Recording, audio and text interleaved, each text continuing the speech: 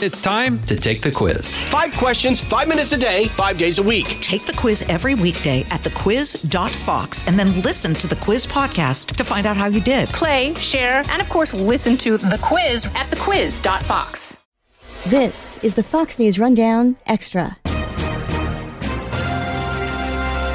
I'm Lisa Brady. This has been a week of unspeakable tragedy as an 18-year-old gunman unleashed evil on the small city of Uvalde, Texas, killing 19 children and 2 teachers and stunning a tight-knit community. Each day since the attack has brought more information about the horrific events at Robb Elementary School, mainly in a 4th-grade classroom, just a few days before summer break. The killer had recently purchased 2 guns. He shot and wounded his grandmother just before the attack and warned he was about to target an elementary school in what Facebook says were private messages, not public posts. The mass shooting quickly reignited the national debate about gun laws. Questions are also being raised about school security and the timeline of the multi-agency response to this attack. On the day after the shooting, before many of those questions had surfaced, we spoke with Texas Republican Congressman Tony Gonzalez, whose district includes Uvalde. We made some edits for time and thought you might like to hear the whole thing. Thanks for listening, and if you haven't already, please subscribe to the weekday Fox News Rundown podcast. Now here's Congressman Tony Gonzalez on the Fox News Rundown Extra. I did want to ask you about the fact that this tragedy in Uvalde has quickly turned up the heat in the debate over gun laws, punctuated by former Congressman Beto O'Rourke confronting the governor at a briefing in Uvalde. He was basically shouted out of the room by other officials, not the governor. It's fair to say, though, this is a very sensitive issue. Yeah, no, there's a lot of people are very upset, ultimately. And I will say, there's a lot of politicians that try to score political points. Now's not the time for any of that. I mean, my community of Uvalde is turned upside down. I actually grew up 38 miles from here in Camp Wood, 500 people in this town. And so Uvalde is really home, and it's a very tight-knit community. It's about an hour and a half from San Antonio. It's an agriculture community. Everybody knows everyone. And to score political points, we don't need that. We need people to come together and unify in one, helping us heal, helping Uvalde heal, and then ultimately get to a point to where there isn't another Uvalde that takes place. You have been strong in your support of Second Amendment rights. Do these kinds of horrific events make that position more difficult? No, I believe in the Constitution. I swore an oath to the Constitution when I was 18 years old, did 20 years in the military. I swore an oath to the Constitution as a member of Congress. I believe in our country. What I will say is, I represent, my district's very large. It goes from San Antonio to El Paso, larger than 30 states, and I actually represent 119 cities. And when I visited Uvalde about over a year ago, we sat down with the county judge, who's a Democrat, the mayor, who's a Republican, and the sheriff. And we sit down and I go, hey, if there's one thing I can do for you, what would that be? And all of them, we all agreed that it would be a new mental health facility. So we started working on it, collaborating together, and the county actually donated land for this. So that's done. I was able to secure $2 million through a community project, but the project is $20 million. I say all that to go, we need to have communities come together and get to the forefront of any kind of crisis. And I think part of that is addressing the mental health issue. It's certainly growing. Yeah, it is. I mean, have you heard from many constituents about the shooting or about the mental health issue even before the shooting? Even before the shooting, I mean, the day of, this is something that really hasn't made it out. The day of the shooting, the Uvalde Sheriff's Department actually transported a young woman to San Antonio because she was having, suicide ideations. So it's there. It's happening every single day, but there was no facility for them to go to. So that's one need in there. The other part is, how can we protect our children going forward? I think there's a lot of different ideas. I mean, look, I'm of the mindset You can be passionate about who you are and what you represent, but we need to get back to having a conversation with one another and not this spewing rhetoric and calling names and just blaming each other for all these horrific things that are happening. We should come together and we should go, hey, what works? What can we do to make sure our children, our innocent children, aren't slaughtered anywhere? The Senate Majority Leader Chuck Schumer has issued a call for bipartisan work on the issue. Moderate Democratic Senator Joe Manchin has said he would consider expanded background checks and red flag laws to be common sense legislation. Do you see any areas of common ground on those proposals or others? I think sadly it takes a tragedy to bring attention to an issue. And, a lot of these people that you mentioned, they're politicians. They're career politicians, and they view the world solely through a political lens. And I'll be more specific. Last week, nonetheless, I got a visit from Max, I can't remember, Sharhart, and he's the father of one of the victims of Parkland. And he sits in my office, and we start talking about it, and he goes, Tony, we really need to protect our schools. There's a piece of legislation called the Alex and Luke Act, and he walks me through it. I go, Max, I'm a father of 6. I agree with you. I get pulled in all these different directions like these other members, but yes, so let's bring it up. And he goes to mention that Schumer was actually the one that kind of prevented some of this. So, I don't want to point fingers, but what I get at, what I'd like for us to do, let's sit down, let's talk about real issues, real problems, and find ways to help folks, not just score political points with our own party. What do you say, though, to people who maybe aren't politicians and are, critical of some of the things that you've said and the positions you've taken? Because you have gotten a lot of pushback on social media for gun rights positions and people, kind of saying, hey, we don't need more thoughts and prayers. We need action. I would say we absolutely need more thoughts and prayers. I'm a man of faith. I represent a community that is very faith-based. And when you lose everything, faith is oftentimes the only thing you have left. So we absolutely need to love one another and treat each other, in a positive way. What I also say is, you don't have to be a member of Congress to make a difference. And I'm going to take my member of Congress hat off and I'm going to put my father hat on. And the first thing I thought, I've got 6 children. 2 of them are elementary school age. So as I'm hearing these stories and I'm getting these briefings, just very disturbing. And the first thing that came to mind was I need to call my school and go, what are our procedures if there's an active shooter event? 1, is there a single entry point? 2, do we have teachers that are armed, or do we have resource officers? These are all things I think every parent can do. Be more involved in your school and make sure that your children are protected. If we're relying on politicians to get us over the finish line, especially on some of these tough issues, we're going to be relying on, forever, if you will. Fox News Radio on demand on the Fox News app. Download the app and just click listen. When you swipe left, you can listen to your favorite Fox News talk shows live. Swipe right for the latest Fox News Radio newscasts on demand. Fox News Radio on the Fox News app. Download it today.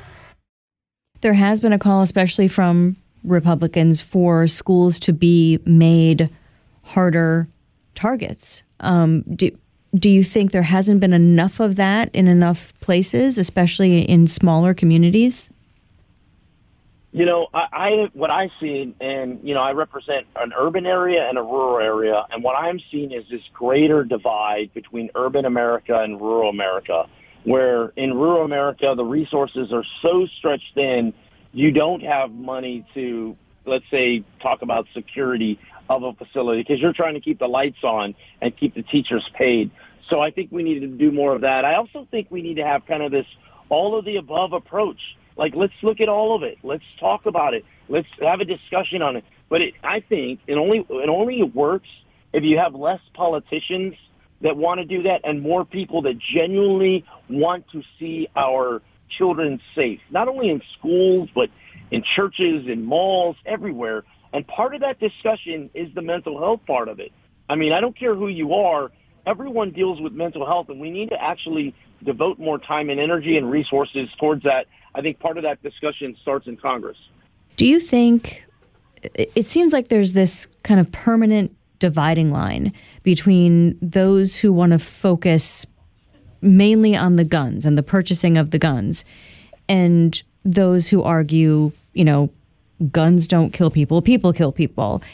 Is that a permanent dividing line? Is there any way to kind of bridge that gap to finally make some progress on the issue of gun violence?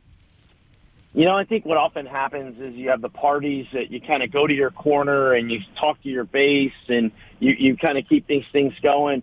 I'm optimistic if we have more people in, let's just say, Congress that have never served before, that are more focused on solutions and less focused on getting reelected. That's how we ultimately bridge it. If we have the glue that brings us together, because at the end of the day, when there's a horrific accident or event like this mass shooting that occurred, everybody's impacted.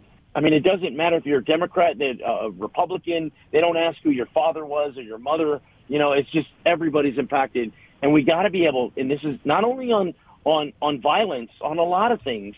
We're Americans. We have more in common than we don't, and we have to stop with the hateful rhetoric and be more positive and more solution-oriented.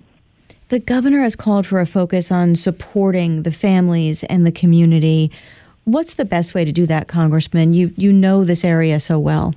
Yeah, I actually visited the Victim Resource Center here in Uvalde, and there was actually families in there getting a variety of different resources. I would say this right now. I mean, there's a lot of resources that are sent our way, but everyone is in a state of shock. And what I suspect is going to happen, give it a few days, and then all of a sudden that shock is going to settle in, and people are really going to be hit with the tragedy. I've got families that have to bury children, and it's just there's a lot of different things going on. But the number one issue, the number one need that the community of Uvalde needs is we need mental health clinicians to not only talk to the victims, not only talk to the survivors, but to talk to the community in general, because it is as if our heart has been ripped out and we need to heal and come together. Part of that is having professionals that can help move that along. Texas Republican Congressman Tony Gonzalez, thank you very much for your time. Great. Thank you. We also spoke to Fox's Eben Brown in Uvalde on the day after the shooting. He spoke to local residents and those impacted by the tragedy. We again made some edits for time and thought you might like to hear the whole thing. Now here's Fox's Eben Brown on the Fox News Rundown Extra. Let me jump right in then. I wanted to start out by asking you, what is this community doing so far to try to cope with this horror and this grief? I think the word, and it may be an overused word, is they're processing. They're still trying to figure out how this happened and why someone who lives among them did this to them. This was not a stranger. This was not a person who traveled a great distance and selected a target after meticulous planning to try to make some kind of message about racial warfare or something that we had to experience a couple weeks ago in Buffalo, New York. This is someone who lived literally about 2 blocks away from the school. And in fact, most of these kids who went to the school lived within a few blocks. I have to imagine this elementary school, it's a small school, is smack dab in the middle of a neighborhood. There are people who live across the street, across a very narrow street, the kind of street you would see kids riding their bikes on without worrying about traffic, that kind of neighborhood. And that's where the school is. And this gunman lived not too far. After he shot his own grandmother in the face, took the car and started driving towards the school, crashed the car, ran into the school, and in one particular classroom did what he did. The motive remains under investigation, the specific motive at least. But the governor did have a briefing in Uvalde Wednesday, the day after the shooting, and did offer some more information about that timeline. Correct. We had a bit more specifics, if you will, about the minute-by-minute play out of this event, and that's where we learned that he shot his grandmother in the face. We had heard that she had been shot by him, but that she had shot him in the face, and then she proceeded with her wound to call 911 and to alert them that he was on a rampage. And I think perhaps the biggest news to come within these past hours has been that one of the tactical responders was not a local officer or deputy, but was an off-duty border patrol agent who serves on the tactical team there. So he had the expertise and the assets and the equipment to be able to do that kind of work sort of on demand but off duty to assist this local agency. And I know a lot of people are sitting there going, well, what is a border patrol agent doing in this Texas town? Well, this Texas town, Uvalde, is not all that far from the U.S. border with Mexico. It is a commuting distance. Most people, when they go live somewhere, they want to be in a commuting distance from work. Well, a border patrol agent works at the border. This is where they're going to live. And it's possible that or not possible, we know there are others who live here. There were some that have their kids in these schools or had their kids in the local schools. They are the neighbors. And so happens this was the person who was able to respond along with the local police. And this border patrol agent is the one who took the fatal shot to end the rampage. There was also more information about how it was a multi-agency response. In addition to that off-duty border patrol agent, there were multiple, officers from different law enforcement agencies that responded, and there was the school, what we might call a school resource officer in other parts of the country, was also part of the response. And it's really a harrowing tale of how they went around saving lives, breaking windows to get people out.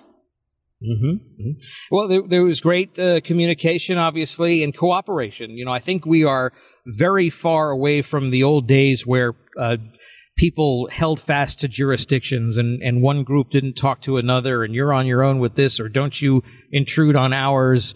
Those walls have come down really, I think, since 9/11.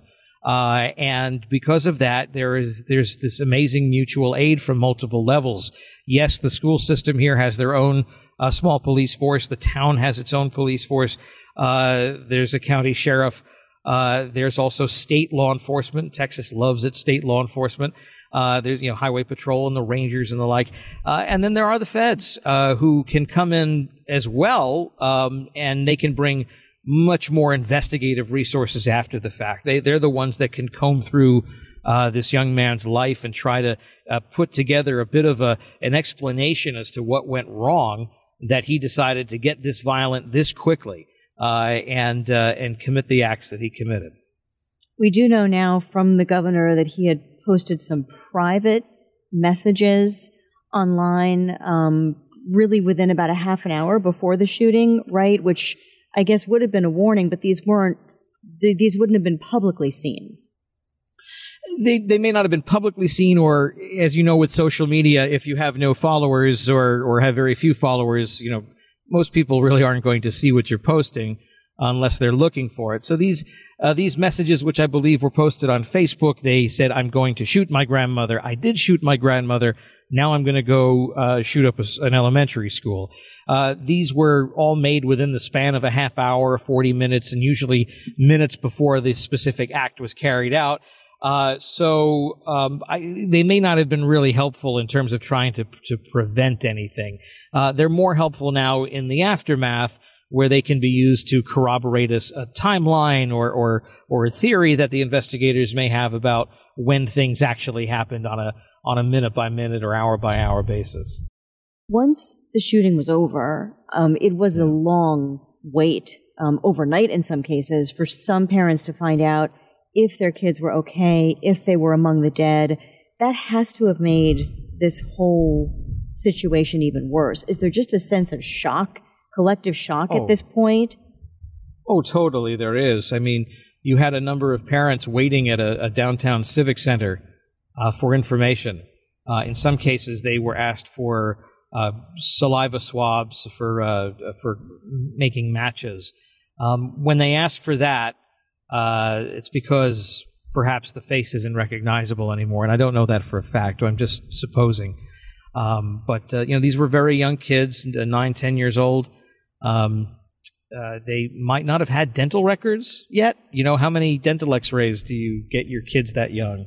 And not to mention that's sort of the age where they're losing some teeth, right? They're getting rid of the baby teeth and getting the big boy and big girl teeth. So records might not have been good enough or accurate enough to be able to make IDs. And if the child was not recognizable, the last thing you want to do to this parent is ask them to take a look. So maybe doing some kind of other test, some kind of medical test, they're able to provide that confirmation and then let the make that notification to the parent.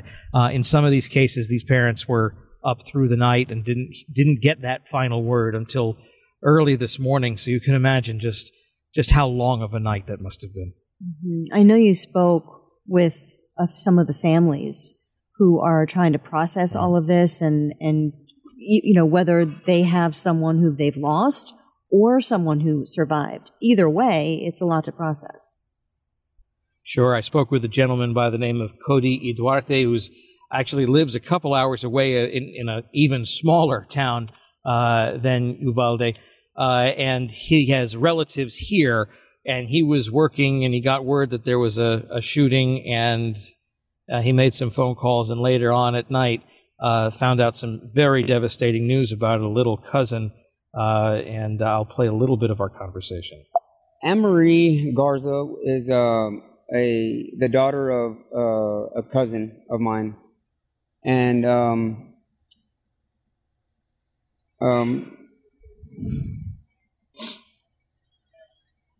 I haven't been able to speak to him yet.